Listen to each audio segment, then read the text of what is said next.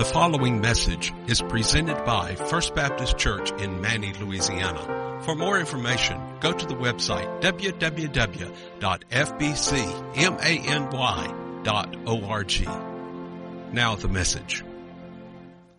Well, y'all, it's an honor to be back with you today, and as we are on the eve of a week of Thanksgiving, I know that we're thankful every day, aren't we? As we should be. I want to invite you to be turning in your Bibles to Deuteronomy chapter 30. For some of you, this has been a number of months ago on a Wednesday night, Brother Ron Thompson had asked me to share a brief, 5-minute devotion with y'all, and we looked at Deuteronomy chapter 30 for about 15 minutes instead of 5, but we're going to expand that a little bit. So if you weren't here on that Wednesday night, then this will all be brand new. Some of you may go, yeah, I remember that. If you don't worry about it. But we're going to see some of not Moses' last words, but some of Moses' last words to God's people. Last words matter. We often look at Jesus' final words on the cross, those 7 sayings when Jesus was hanging on the cross. Paul's last words to his beloved Timothy that honestly bring us hope and cause us to want to finish well.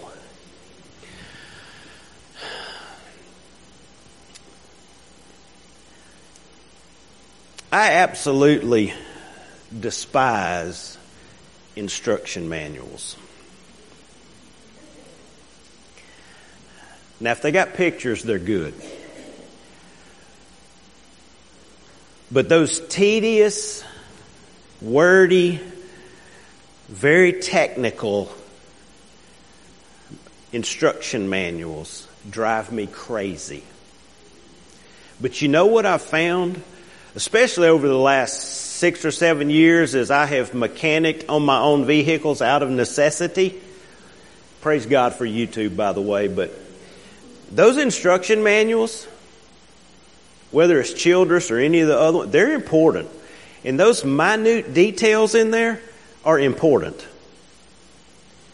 I learned that one the hard way, but I won't take the time to tell you that story. God's given us the greatest instruction manual on planet Earth. And the details matter. The overall general story matters. It's the story of our gracious God who created all that there is. It's the story of His love for His crowning creation, you and me, human beings, Homo sapiens. It's His story of how we fell and rebelled against Him,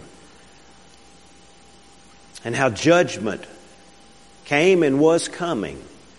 And for those who would leave this earth not forgiven of their sin would face an eternity of judgment and punishment. And I know you know well the place that we call hell. But it's also the story of the gospel, of how Jesus came, was born of a virgin, lived that perfect, sinless life that you and I could never, ever hope to live. It doesn't take us as human beings long to prove that we're sinful. Usually about 2. We've proven that. Our nature is not focused on anything good. It's the story of Jesus' sacrifice, shedding His blood to pay my sin debt into yours. And God's instructions matter. There's more to God's story, obviously.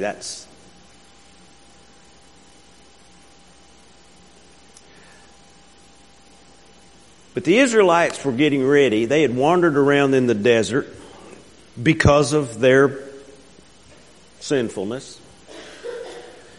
And they've been wandering around in circles for 40 years, and now they are at the precipice of entering into the promised land. And Moses is reminding them of all that God had commanded. And basically he says, listen, follow the instructions and things will turn out well. Don't miss the minor details. Follow the instructions and God will be with you and God will bless. And if you don't, things aren't going to go so well. And we know how the story turned out. It's also the story of my life and the story of your life. When we follow the instruction manual, not that life is not full of hardship and suffering. Sure it is, even for the most faithful follower of Jesus Christ. Because we live in a fallen world. But when we follow the instruction manual, things turn out a whole lot better.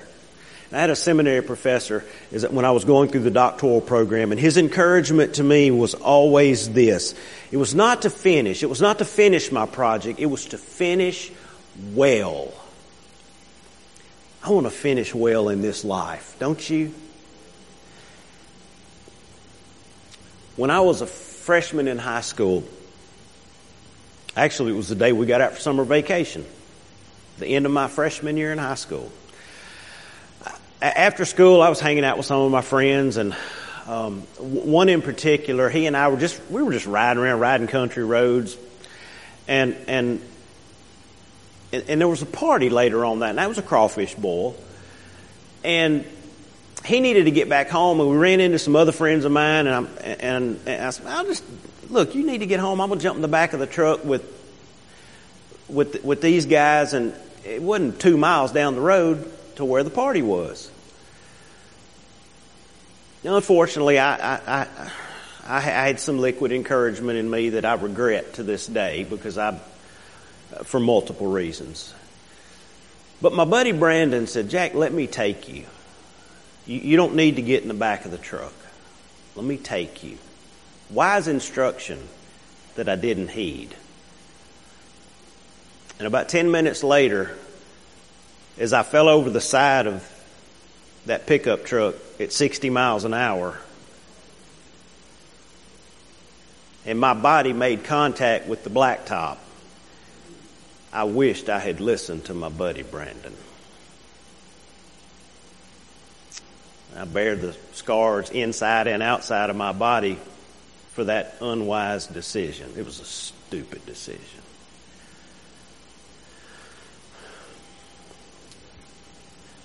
Moses has been reminding the Israelites, before you ever get to chapter 30, we're just going to boil it down in chapter 30, to follow the instruction manual, to listen to God's commands, to obey His commands and His precepts and His judgments and all of those different ways that God's Word is described throughout Scripture.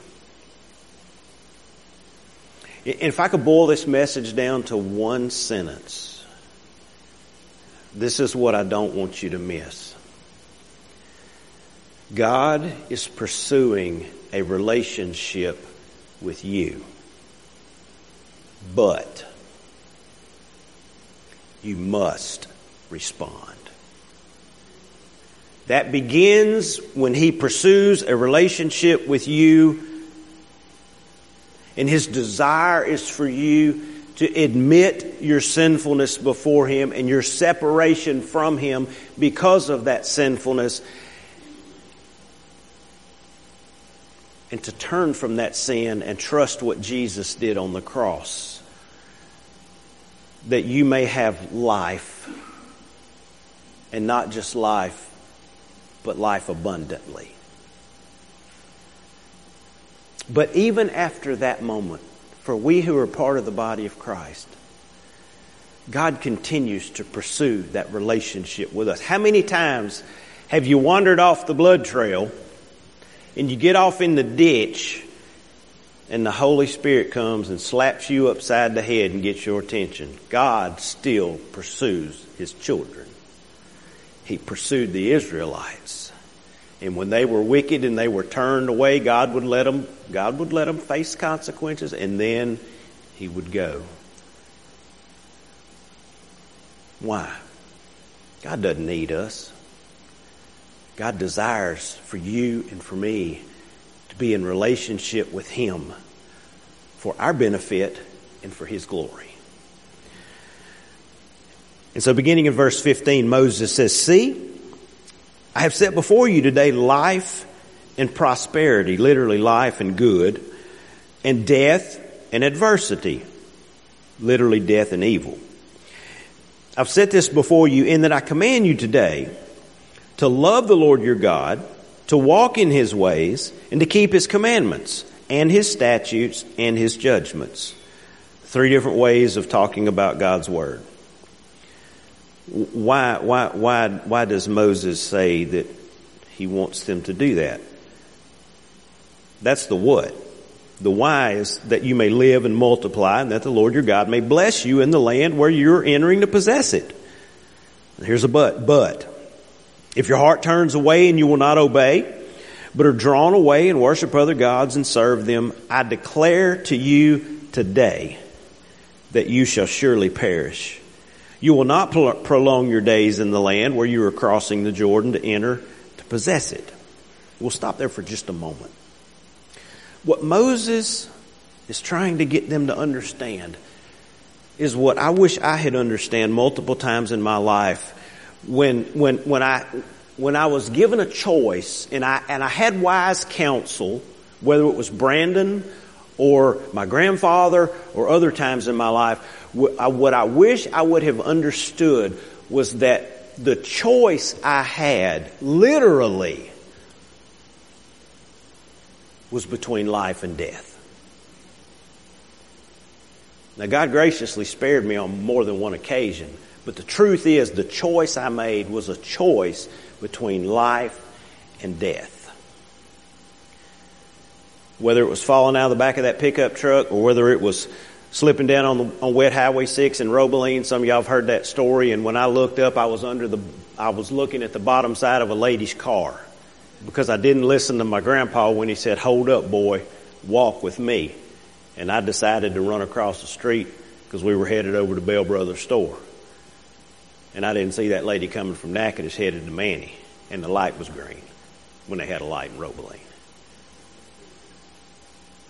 And blacktop's wet. It is slick when it's freshly wet.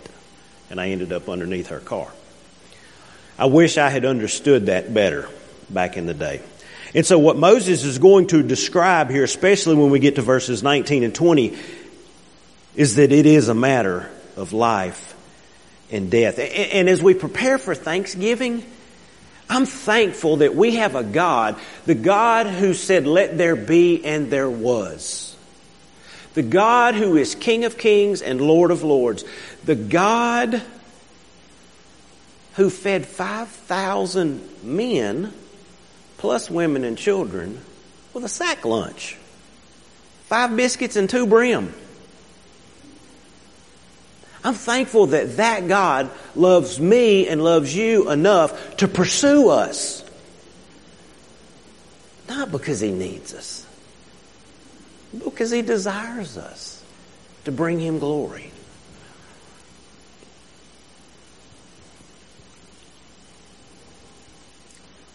And so here's what I want to leave you with quickly. Really, Moses gives the Israelites one thing to do. One command, if you will. And then he tells them how to do it, and he describes it 3 different ways. The action is to choose life. To simply choose life, to choose to continue to respond to God's pursuing of a covenant relationship with you. Verse 19 says, "I call heaven and earth to witness against you today, and I have set before you life and death, the blessing and the curse. So choose life." Why? In order that you may live, you and your descendants.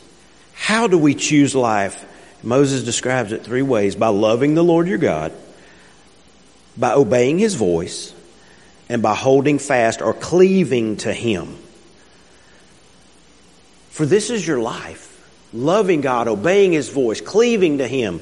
Some translations say, for He is your life. Both are correct. For this is your life and length of your days, that you may live in the land which the Lord swore to your fathers, to Abraham, Isaac, and Jacob, to give them. This is how we finish well. This is how we don't just finish this life and make it to heaven with as Paul would describe, with, smelling like hell and the flames of hell licking at our just barely make it. We don't want to just barely make it. We want to finish well. How?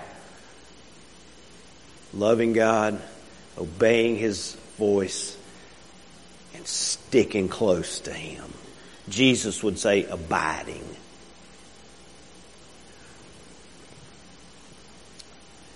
And so let's look at that. He tells us how to choose life. And I could talk about the choosing life and what that looks like. And for you and me and for this day and time, the beginning of choosing life is when you and I say yes to Jesus Christ. When we surrender our life to Him, our sins are forgiven, the slate is wiped clean.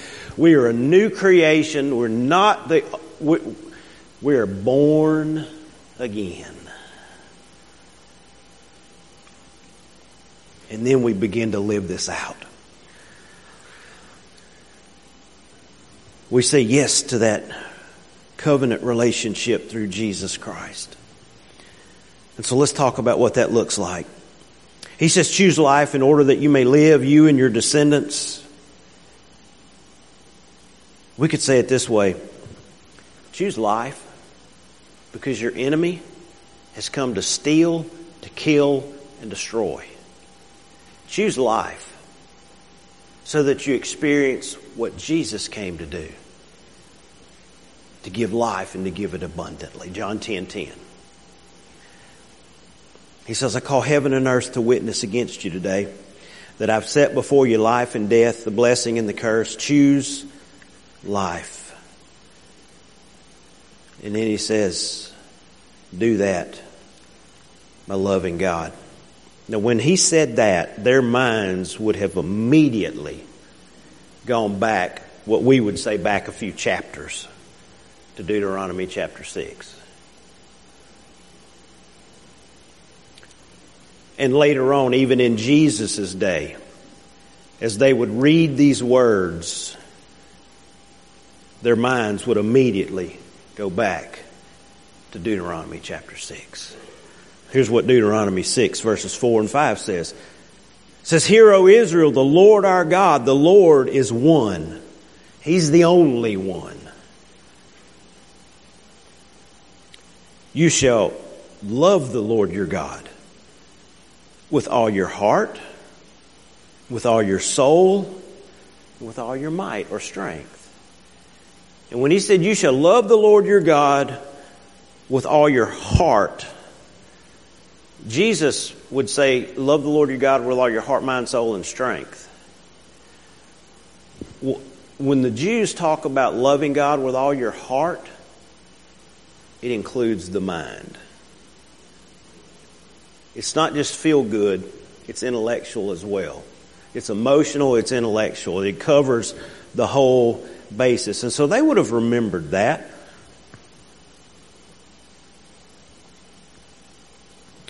He said, love God.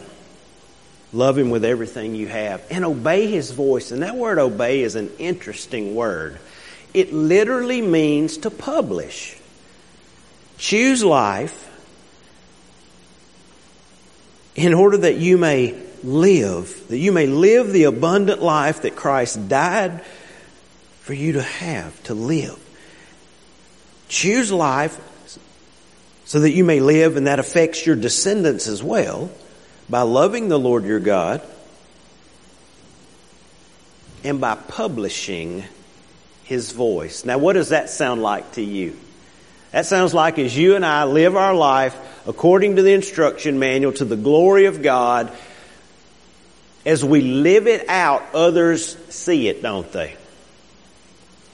What you and I have been called to do as followers of Jesus Christ is literally to become His publishers. You and I uphold the reputation of our great God by how we live our lives. How you and I live our lives tells a lost and dying world a whole lot about what we think about God. When we obey His voice, when we follow the instruction manual, when I blow it and I'm honest about it, and if I've blown it and others have seen it, then they need to see the change that happens in my life. My repentance needs to involve them, because I have published something about my great God that I didn't want to publish, and I need to make that right. He says, choose life, love the Lord your God, obey His voice. And when you and I do our dead level best to live that out, we're right in the middle of God's will. People say all the time, what's God's will? And we find that in Scripture, the will of God, several times. But listen to what Jesus said in John chapter 6. He says, for this is the will of my Father, that everyone who looks on the Son and believes in Him shall have eternal life, and I will raise him up at the last day. When you and I live our lives in ways that show our love for God, that show our trust in God, that show our obedience to God, those who don't know God see that and can be drawn to Him. In other words, we live the life of a witness. And when you're doing that, you are right in the middle of the will of God. So Moses basically gives them one command. Choose life. And then how to live it out. Love God with everything that you have. All that you are.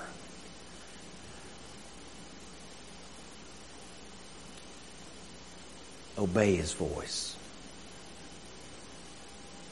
Live it out for others to see.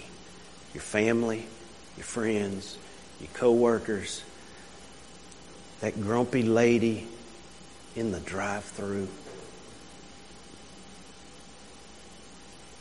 I would say that grumpy clerk at Walmart, but it's getting to the point where there's not many of them left. I'm the grumpy clerk because I'm checking myself out. That's a whole nother. Here's the third one. Stay connected to God. It's that word cleave. The New American Standard says holding fast, but it's that old word cleave. It's the same word that we use in weddings all the time. It's the same word, and it literally means to be stuck together like glue. And the best description that my redneck mind's been able to come up with is the image of plywood. Now it takes more than two things because there's glue involved, but heat and pressure are key in that manufacturing of plywood. And you and I, as we go through life, we're going to face some heat and we're going to face some pressure. And when the heat and pressure of life hits us, where do you go? Sometimes we feel separated from God during those times. But what God wants is for it to drive you to Him. When Jesus talked about abiding in Him, that is the picture. We want to stay connected to God all the time. How do you do that? How do we do that? I think the two greatest parts in our life, two greatest things that you and I can do to stay connected to God, to abide in Him, to cleave. Two things. Meditating on His Word. Not just reading it, but really spending time in it. Meditating on His Word. Psalm 119 talks about His Word a lot. It's not the only place, but that's a great place to start. And number two, talking to Him about His Word in prayer. If you've never prayed through Scripture, I would encourage you to do that. That absolutely revolutionized my prayer life. It changed it completely. Praying through Scripture. Psalms are a great place to do this. Go to the 23rd Psalm and just as you read through, the Lord is my shepherd. Father, I thank you that you are my shepherd. And God, so often, and you just talk about how He leads you, how He guides you, how He protects you. I mean, you'll pray 30 minutes and think you've been there 30 seconds. And I'm too ADHD to be focused long. Praying Scripture changed that. Just walk through Scripture and just talk to God about His Word. Time in the Word and praying, if we were honest, are the two greatest struggles in our Christian life. It's not by coincidence. You're not weird. You're not abnormal. The thief comes to kill, to steal, and to destroy. And guess what he knows?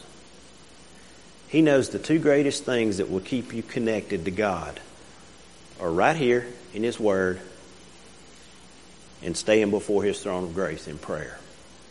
So guess what the thief knows how to do?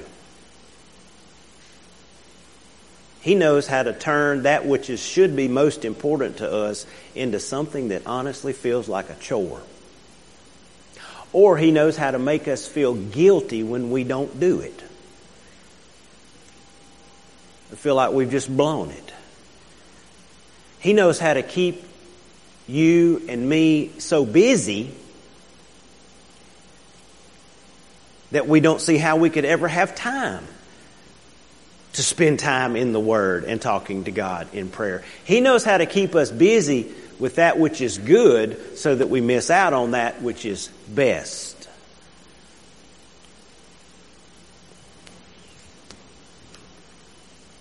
He knows how to make it seem like a chore rather than a joy. And so if you ever find yourself or saying, I just don't know how, I just don't have time. I don't have time to really sit down and spend time in the Bible. I just don't have time to really sit and pray. Your enemy is deceiving you on purpose. He knows what he's doing. Rebuke him for that. Cut out whatever you need to cut out. And get back to the most important thing that will keep you close in your relationship with God and will help you to finish well. Our enemy doesn't want us to understand this. And he's done well at it, let me just say.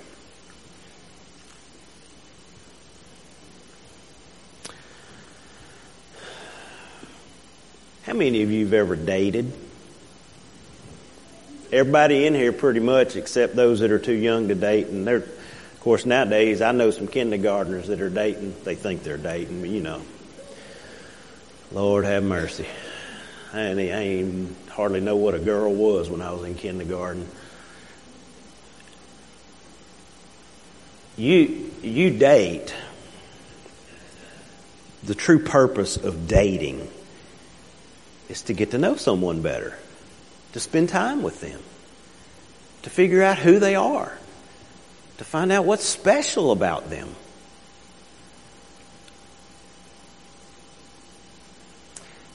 It works exactly the same way in our relationship with God. Now, I'm not talking about dating God. I'm talking about spending time with Him.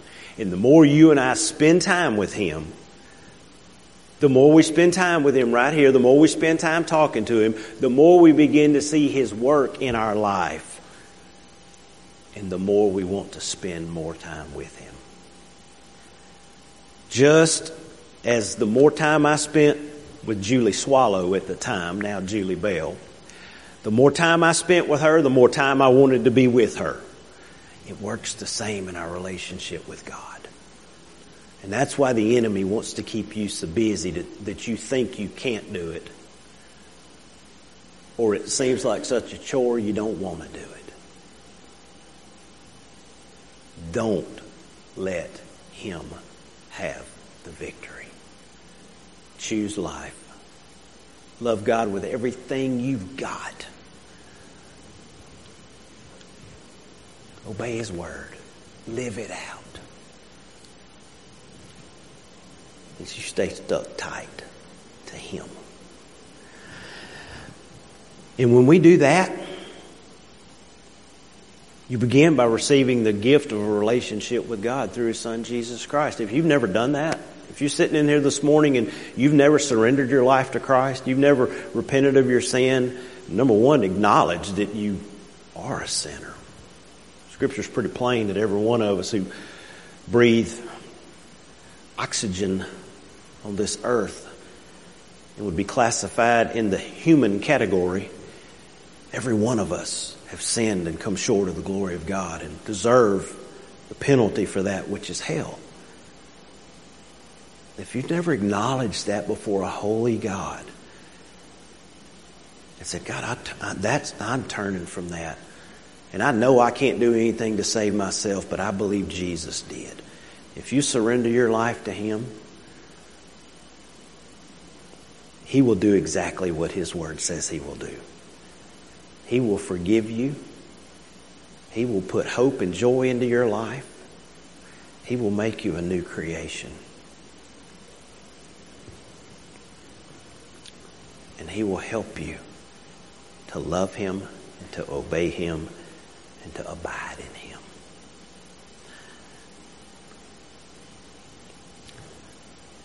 And that leads to exactly what Jesus said he came to do.